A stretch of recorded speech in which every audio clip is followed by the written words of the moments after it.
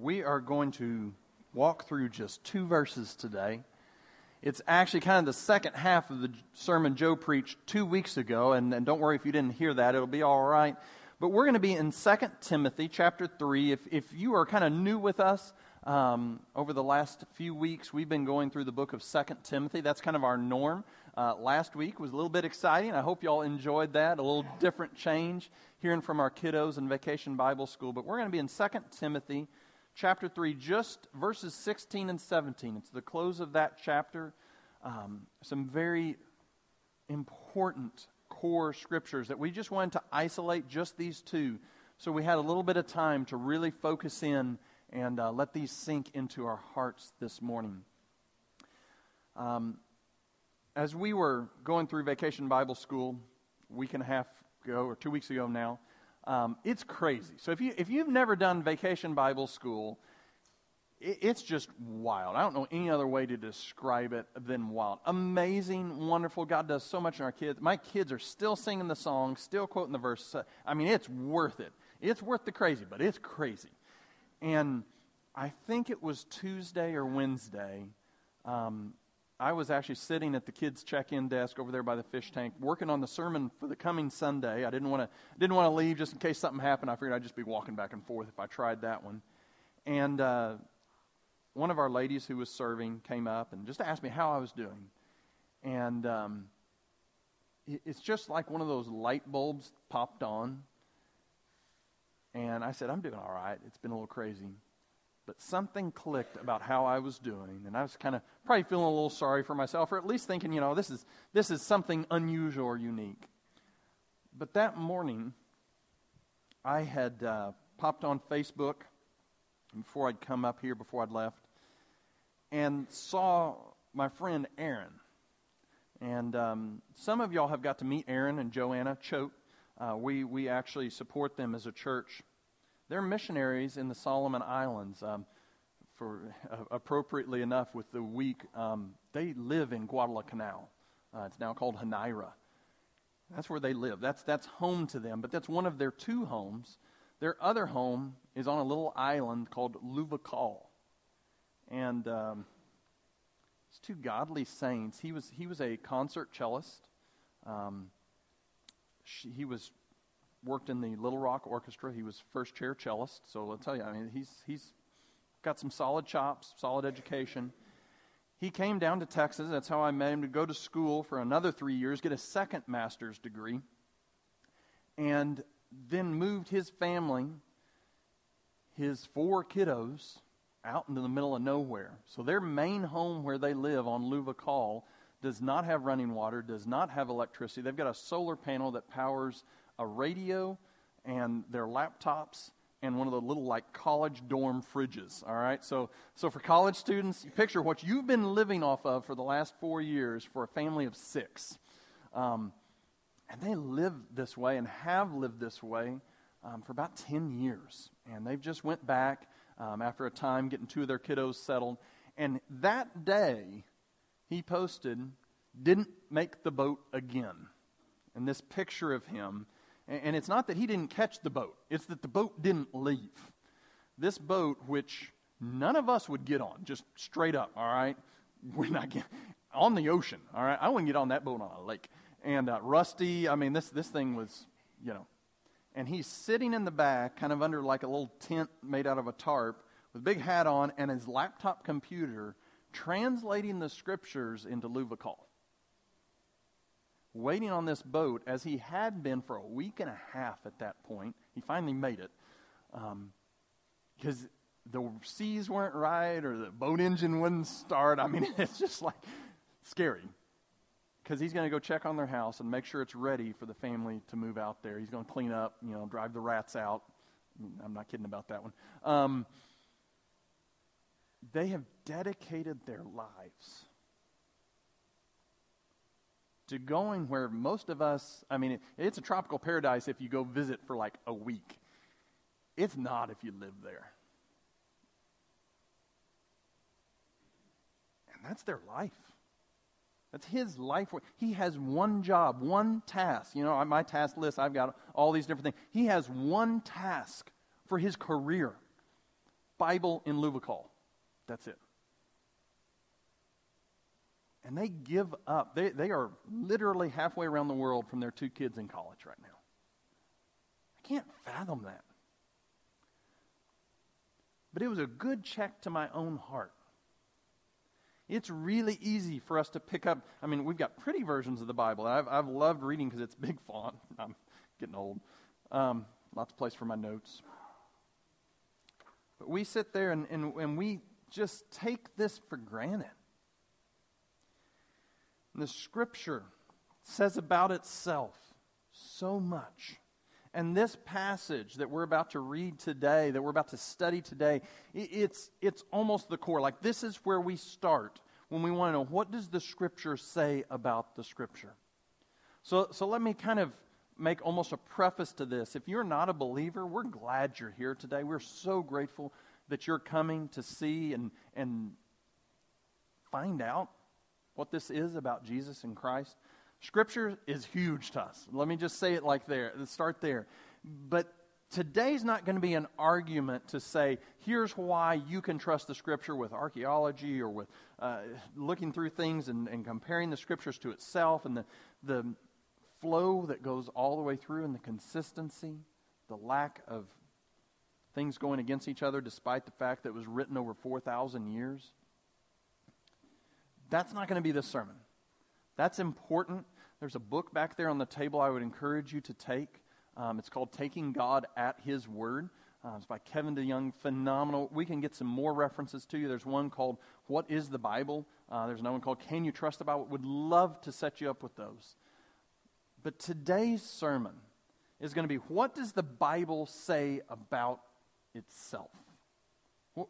What is this thing? I mean, we read from the Bible all the time. We preach from the Bible. We've read God's Word. We've sung songs based on the Bible. What is it? And this Scripture today says that. So, again, if you haven't yet, grab a Bible, open it to 2 Timothy 3. We're going to read just verses 16 and 17. I'd love for you to follow along. You can grab one of those black Bibles if you don't have one. 2 Timothy 3, verses 16 and 17. Read this with me. All Scripture is breathed out by God and profitable for teaching, for reproof, for correction, and for training in righteousness, that the man of God may be complete, equipped for every good work. I'm just going to read it again. It's so short. I want us to kind of start letting that soak a little bit. All Scripture is breathed out by God and profitable for teaching, for reproof, for correction, and for training in righteousness, that the man of God may be complete, equipped for every good work.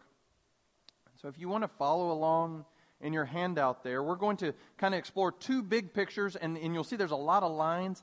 There's a lot of words in this text that we're going to kind of focus on, and I thought I'd kind of outline it that way we can hopefully track better, since there's a lot of little words. I don't want to, I hope to not be confusing. I'll put it like that way. I'm not going to make any promises, because while Joe and all this other crew and Chad, they were on the beach with the teenagers, I was at home while my wife was on the beach with the teenagers, with 2 kiddos, prepping a sermon. And prepping a sermon is a challenging work. Prepping a sermon with 2 kiddos, swimming while you're on the pool, that's something different. I thoroughly enjoyed it, but it was unique. I will say that one. So the first thing we want to do, the 2 big points are Scripture is inspired and Scripture is profitable. You'll see those taken right out of that text. But the first main point, number 1, is Scripture is inspired. And we're going to just focus in on that very first little part of verse 16. All Scripture is breathed out by God. All Scripture is breathed out by God. Some translations actually translate all Scripture is inspired by God. This one is a little more literal to the Greek, and we'll pull that out here in just a minute. But I want to break it down even more. 2 pieces to that. 1, what is Scripture? And 2, what is inspired? All right? Very simple. We're going to go really concrete today, all right? What is Scripture? So your first subpoint there, subpoint number 1, is the meaning of Scripture. Your second one, again, real creative, the meaning of inspiration. So under Scripture, we're going to pull a few things out here. The meaning of Scripture. That word there in verse 16, it means writing. That's the most literal translation for it. This could be used of something besides the Bible. But the New Testament authors kind of grab that word and make it something special for us to mean the Scriptures. And so, quick definition, and then I'm going to develop this, all right? Quick definition is the 66 books of the Old and New Testament that we have translated into English, but it's also translated, again, into all other languages that you can imagine. And there's still about 700 languages we have to go, aka people like Aaron, who are out there working right now. So the Scripture is what you know as the Bible. That's what this is talking about. So let me back up. That's the definition. Now kind of let me argue for that definition here a little bit. We're going to go a couple different places. The Scripture that Hannah read just a few moments ago, that's Peter, a different author, and he's using that same exact word, the Scriptures. So Peter and Paul had this idea. There's something there that the people they were writing to knew what it was. And at that point, it was what we would call the Old Testament. The law, the writings, the prophets, that's how the Jewish people talked about it. But I think we need to very much focus in that this passage is not actually just talking about that Old Testament anymore. And we're going to read a couple passages, and I want to pull that out for you. The first one, 1 Timothy 5:18. You can turn there if you want. I'm going to read the whole thing to you. 1 Timothy 5:18. It's a quote. It's in the middle of a chunk talking about pastors, all right? We're not even going to focus on what that text says. I want you to see how Paul says it, all right? 1 Timothy 5:18. It quotes the New Testament and the Old Testament passage, and it calls them both Scripture. So here's what it says. For Scripture says, same word as here, you shall not muzzle an ox when it treads out the grain. That's Deuteronomy 25:4. That's a law from the Old Testament. All right, this was written by Moses. All right, this is way back there. And then it continues on, and the laborer deserves his wages. That is a quotation of the book of Luke 10:7.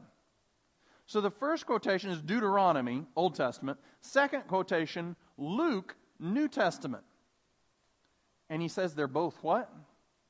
Scripture.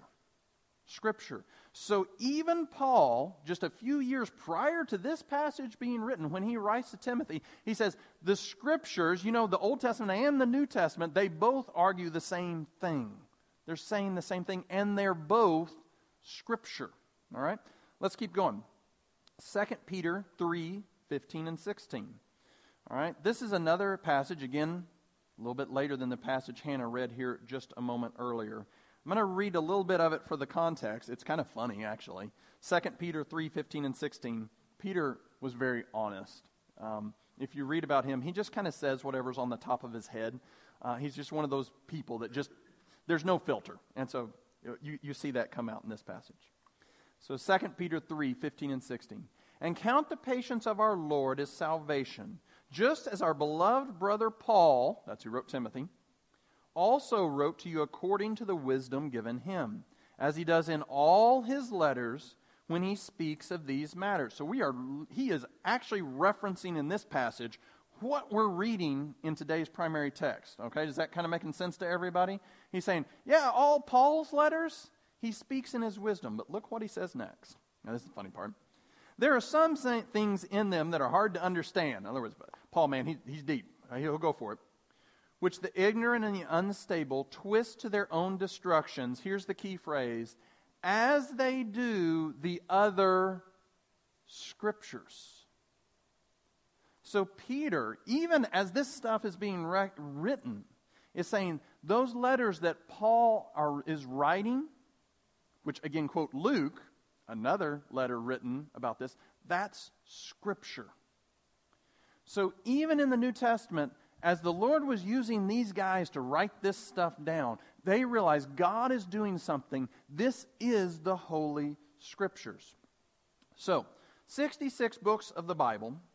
I want to read you from the last book written, book of Revelation 22:18 and 19, how John, another disciple, wraps this kind of deal up. So what are the Scriptures? So it's the Old Testament. That's kind of the given.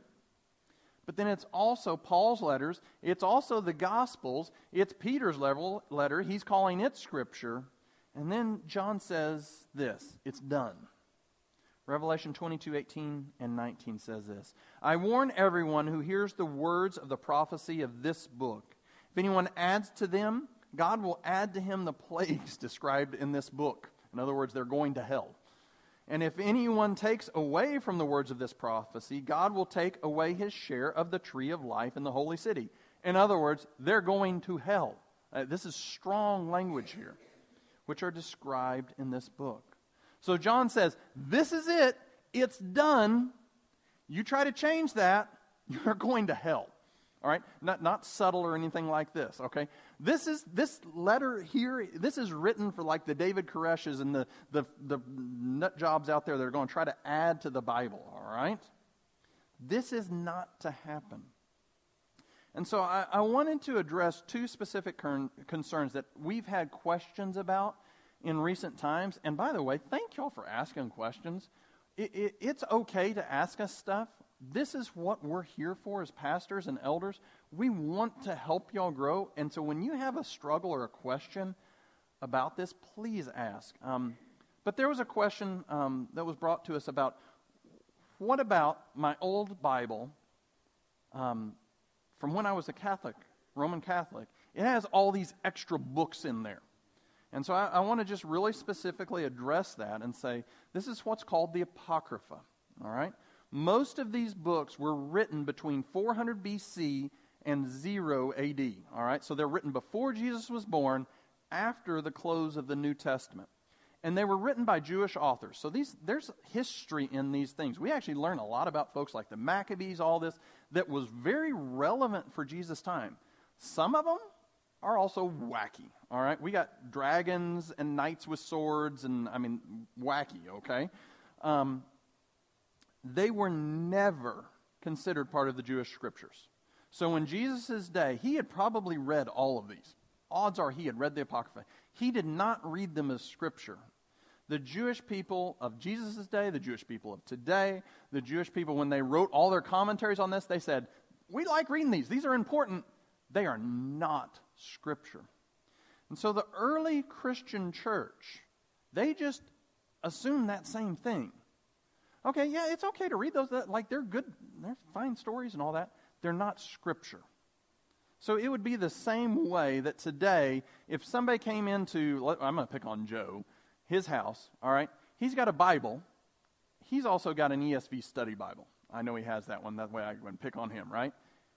He knows that the top part, that's the Bible. The bottom part, that's really good. That's not the Bible, all right? This is how Jewish people and early Christians thought about the Apocrypha. That isn't the Bible. Then in 386, all right, so 400 years after Christ, the New Testament canon's already been firmly established. The Catholic Church at the Council of Rome seems to indicate, and it's not really clear, but they seem to indicate that they are considering the Apocrypha scripture.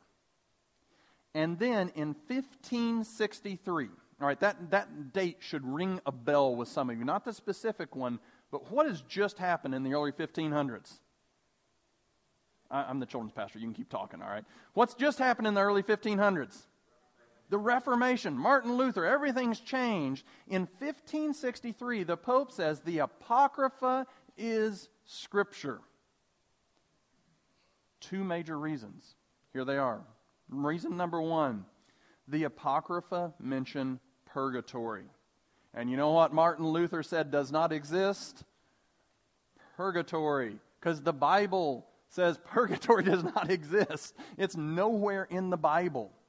But it's in the Apocrypha. And so the Pope wanted to make sure his beliefs of purgatory, which is a place, it's kind of like semi-hell, you can kind of work your way out of it, is supported. Second belief that they used to support the Apocrypha to support, it was called the selling of indulgences. If you remember, this is what set Martin Luther off. The Pope would sell you a certificate of forgiveness. So in other words, you go commit murder, but as long as you steal enough money to pay the Pope, he writes you a certificate, you're good to go. I think you could probably guess that's not in the Bible, right? The Pope put those in, firmed that up. So is it like wrong or evil to read the Apocrypha? No, again, there's history in there. It's mixed in with some kind of wacky stories, but there's history in there. I've read it. It's useful. You can kind of get the feel of the day Jesus lived in because it was really close to that. But it's not Scripture. So the second thing that's come up a lot in discussions, and I want to be specific about, the lost book of fill in the blank. It happens about every 5 years. Somebody on the Discovery Channel needs a new special, and they find the lost gospel of this or the lost book of this, and it's some story that's going to just change the world about how we view Jesus. So most of those are old books, but they're not that old. Most of these books were written in the 400s or 500s AD, 400 to 500 years after Jesus. They were wrote under false names, pseudonyms, and they're wacky, all right? Some of them are not necessarily wacky, and some of them are even older. But there's lots of books written today, right? Does anyone have trouble confusing the latest Clive Cussler novel with the Bible? Right? So why would we confuse a novel from the early New Testament with the Bible? Where do these guys get off thinking this is going to change the world and change our view of Jesus? The Scriptures were the books that were inspired by God. And we're going to get to that. That's what makes something Scripture. So, the second thing, the meaning of inspiration. All right, let me just say some things that we're not talking about here. One, we're not talking about the mountains are pretty, okay? That's inspiring, right? That's inspiration. That's not it. The second thing, I'm inspired to paint this piece of fruit, okay? It's like I'm going to copy that. That's not it. The third thing that it's not, that's very, very common today, all right? I think those two are pretty obvious. This one, I heard last week. It's when I read the Bible, I feel inspired to be a good person. Now, that may be true. I hope when you read the Bible, you feel inspired to be a good person, right? We should. It's the Bible. That's not the inspiration Scripture is talking about. That's all on you. Because you could read something and not feel inspired today. Well, does that mean the Bible's not inspired? Not at all. What Scripture is saying about itself is it is God-breathed. And so we're going to use two words here, kind of two illustrations, word pictures that the New Testament authors do. The first one is breathed out by God. That's what our text today says. And I mean, that is the actual Greek wording. That's a great translation. It comes out of God's mouth. So the words you are holding today, granted they're translated in English, we'll hit that in just a second, but these are God's words to you.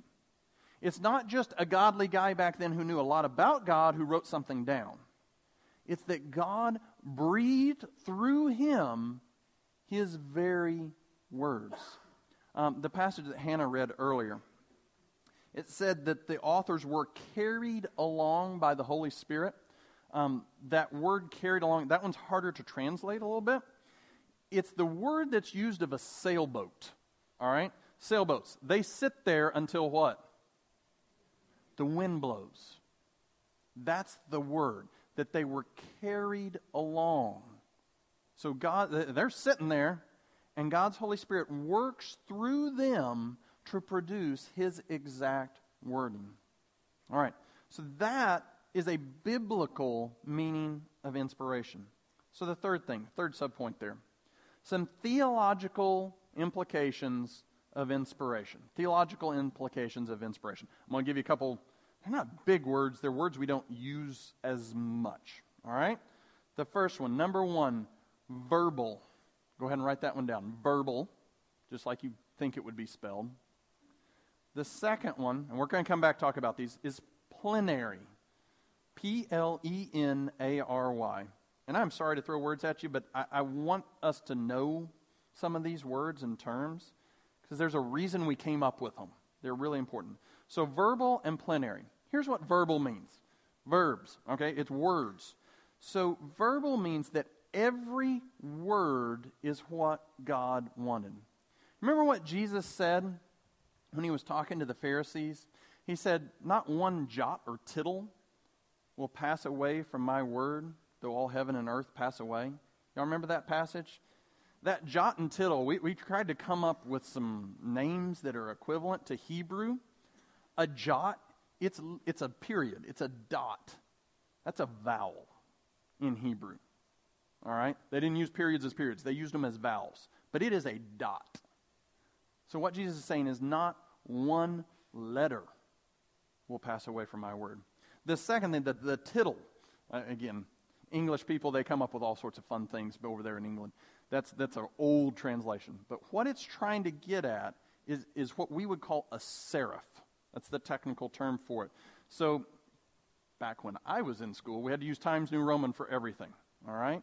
And when you wrote, let's say, an H, there's a little line across the top, and little lines across the bottom. It's kind of like fancy, calligraphy style. Those little things that stick out, those little pieces of the letter, those are serifs.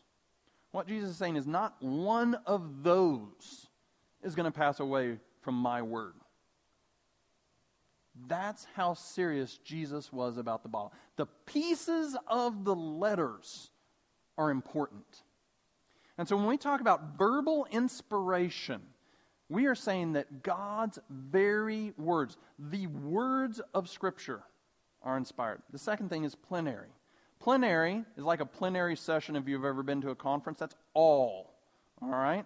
It means all. It means everybody, everything. And what we're saying there is all of God's Word is inspired. So Genesis 1:1 is inspired. Revelation's inspired. 2 Timothy's inspired. Matthew's inspired. What this is getting at is that, for instance, your very favorite Bible verse. Everybody, I have a favorite Bible verse. There are certain ones I just love that my heart gravitates to. That's okay. But that Bible verse is not more inspired than Leviticus 12:13, which I have no clue what it says. And frankly, I'm not going to look up because it's probably going to be not very interesting. All right? But that's still inspired. That's still in the Bible for a reason. It's all inspired. So verbal, plenary, inspiration. One of the other words we've used is inerrant. In other words, there's no errors. Infallible. It's not messed up anywhere. These are all really important things. But this is what the Bible says about Scripture. It's inspired. So let me ask you one question before we move to our second point here. Do you believe the Bible is the totally true Word of God? Just think about that one for a minute. In your heart of hearts, do you believe the Bible is the totally true Word of God? And this is a place where it's okay to be honest. Man, I'm struggling with that. If you, please, grab an elder or pastor, let us pray and talk, and again, get some resources in your hand, and find that out. Settle that in your heart. Do you believe the Bible is the totally true, inspired Word of God? All right, second point. Scripture is profitable. All right? Scripture is profitable. Read with me again the passage there, verse 16, 17. You're going to see where that word comes from. All Scripture is breathed out by God and profitable. Here's where all your subpoints come. Ready? For teaching, for reproof, for correction, and for training in righteousness, that the man of God may be complete, equipped for every good work. All right. So Scripture is profitable. It's useful, would be another translation. It's good. It produces something. In the same way, if you open a business, your goal is not just to work really hard and put all your money in there. At some point, you want a return on the investment, right? You want it to make a profit. And what Paul is saying here is the Scripture is always profitable. The Old Testament says it this way: my word will never return to me void. God gives out His word. It will always do something. Another pastor, same point. I stole my outline from him. R.C. Sproul, he instead of saying profitable, he said the word effective. Scripture does something. All right? So let's look at what it does. Two kind of divisions: doctrine and discipline. So that's 1 and 2 there for you. Doctrine and discipline. I did totally steal those from R.C. Sproul. Great teacher. Doctrine and discipline. So the first thing that Scripture does is it helps us in how we think. It helps us in our mind. It helps us in our will. The second thing is that discipline or discipleship. We could use that. Being a good disciple is what this book's all about. It helps us work out what we know and believe. So Scripture tells us what to know and believe, but it also helps us work that out in a very practical way. So here are 4 things it helps us know. The first one, teaching. It's exactly what you think it is, all right? We know spiritual truth through the revelation of Scripture. Let me say something on that. And this was said to me when I was in seminary, and I'm so, so grateful for the godly man who said it. But Larry Ashlock said to me, be careful in seminary. And by the way, he was a seminary professor. He was not negative on seminary. But he said to me, be careful that you don't read more books about Scripture than you read Scripture. I love, if you know me, you know I love books. All those books back there that are giveaways that y'all can grab. I mean, man, I am ordering them. Every time I see a new one, I try to grab it, get it out to y'all. I love books. But don't miss the book for a whole bunch of other books. Be careful. Read Scripture. Scripture is what teaches us spiritual truth.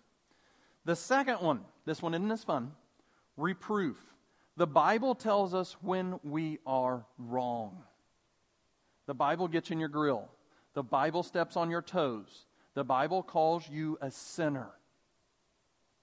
The Bible says you're wrong. The Bible says you're wrong in how you think. The Bible says you're wrong in what you do. It says the same thing about me. When the Bible says you're wrong, guess what?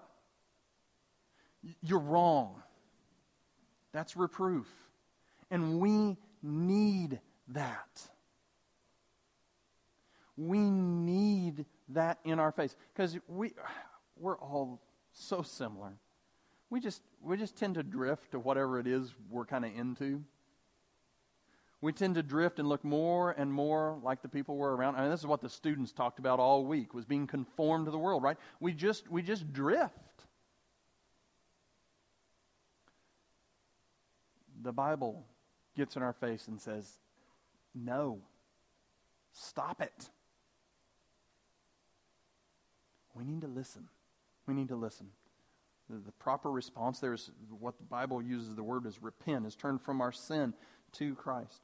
But not only does it teach us, not only does it give us reproof, it corrects us. Okay, now that sounds a lot like reproof, right? There's a little tweak in the meaning there. So this is after we're told what's wrong, the Bible tells us how to fix it. Have you ever had those occasions where someone's maybe helping you with a project and, well, there's your problem. Yeah, I know that's the problem. What do I do about it? You know, I've got a tiny little leak. For the life of me, I can't figure out. I've tried 3 or 4 different things. It's just not working.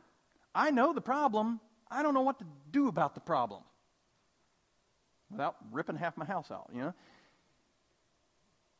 The Bible doesn't leave us in that lurch. The Bible doesn't say, you're wrong, have fun. It tells us what to do. It's constantly pointing us, whether you've never trusted Christ or you trusted Christ 30 years ago. It's constantly pushing us to Jesus, who died on the cross for our sins. He rose again, and the Bible says He lived a perfect life for us. He pleased God when we couldn't. That was one of the Bible school lessons. And we're to constantly turn to Him. We're to turn to Him in faith.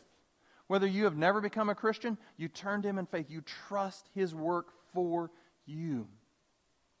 And then repent, that word I mentioned earlier. It's turning from our sin and our way and thinking we are right to agreeing with the Bible's reproof and correction and saying, no, God, you are right, you are King. It's a transfer of allegiance to we say what it is, we define truth, to God, you are now defining the truth. You are setting the standard. And the Bible calls every single one of us to that. Whether it's to become a Christian or to continue on. So teaching, reproof, correction, the final thing, training. All right? This is the encouragement. This is a happy one again, all right? This is the preventative medicine, all right? My son has never been hit by a car. My daughter has never been hit by a car. I've never been hit by a car. I don't need to be reproved. Stop getting hit by cars, right? We don't need that. But I do train my children just as the same way as my mom and my dad trained me. Don't run out in the street. Look around when you're in a parking lot. Look both ways before you cross the street, right? We train people so they don't get hit by cars. The Bible trains us so we don't sin. Remember the passage Joe read? How can a young man keep his way pure? By keeping it according to your word. How do you keep from sinning? You go to Scripture. That's training. All right, discipline. So that's like the head, all right? We're going to move to the actions and getting it into our heart. The Scriptures do two things. One, it makes us complete. This is kind of the moral component, the integrity component. In other words, we're doing what we're supposed to be doing. We have integrity. Our daily living is becoming more and more like Jesus. We are becoming more and more holy every day. The Scripture will help you. God uses His Scripture to change us. If you want to be more like Jesus, read the Scripture. If you have a sin that's besetting you, it just keeps coming back over and over, get into Scripture. That may not be the one thing you need to do, but you certainly need to do that. Get into Scripture. The second thing, good works. We all want to be a better witness. We all want to be a better husband or a wife, father or mother, or a better child. We want to make the world a better place, right? The Scripture is what equips you to do that properly. And we had a bunch of people painting faces last night. I was doing that. I'm a mean old face painter. You know, I can whip out like things that don't look like anything really, really fast. Lisa over here, she made me look bad. I won't even. There's no other way to put it than that. I mean, she's in charge of that from now on. It doesn't seem like you need the Bible to paint a kid's face, right? Lots of people do that. I mean, what does that have to do with painting kids' faces? There's lots of people who serve their community. There are lots of people out there volunteering at the Nolensville 4th thing that don't have any affiliation with Christ whatsoever. The difference is, for us, is our hearts have been changed by Christ, so that first we love Christ, and then out of a true heart we can love others sacrificially. It's all in the motivation. Lots of people want to change the world. Lots of people want to be a good husband or a good wife or good whatever. But the Scriptures ground that in something that actually makes an eternal difference. I don't want to just be a better dad to my kids so that they get good jobs and good marriages and make lots of money and all that sort of stuff.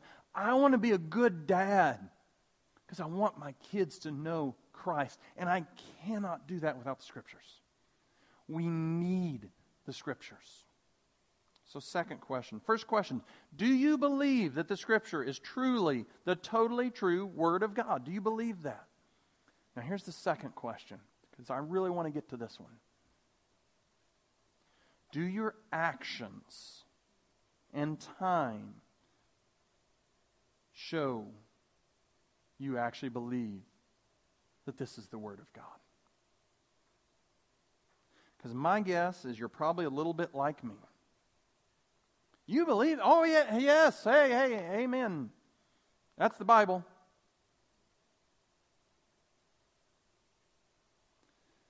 And then for the majority of our day, it sits.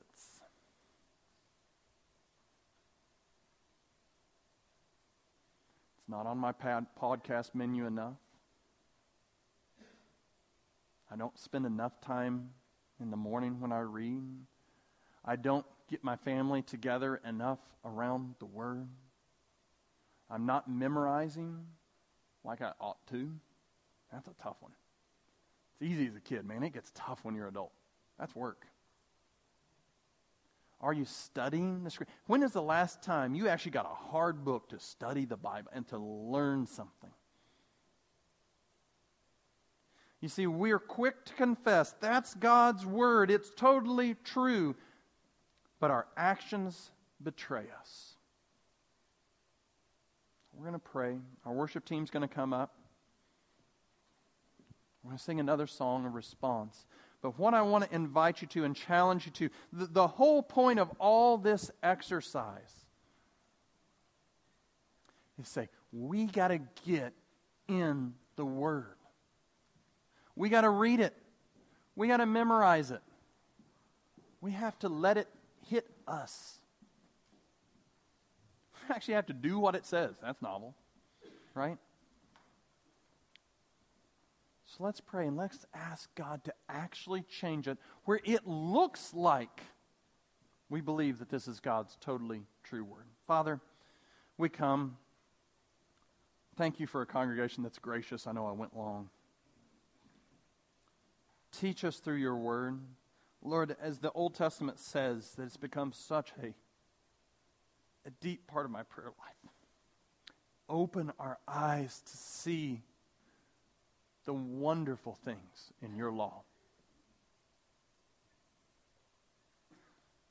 Lord, as we sang, show us Christ. May we open your Word. Change us. In Jesus, your name we pray. Amen.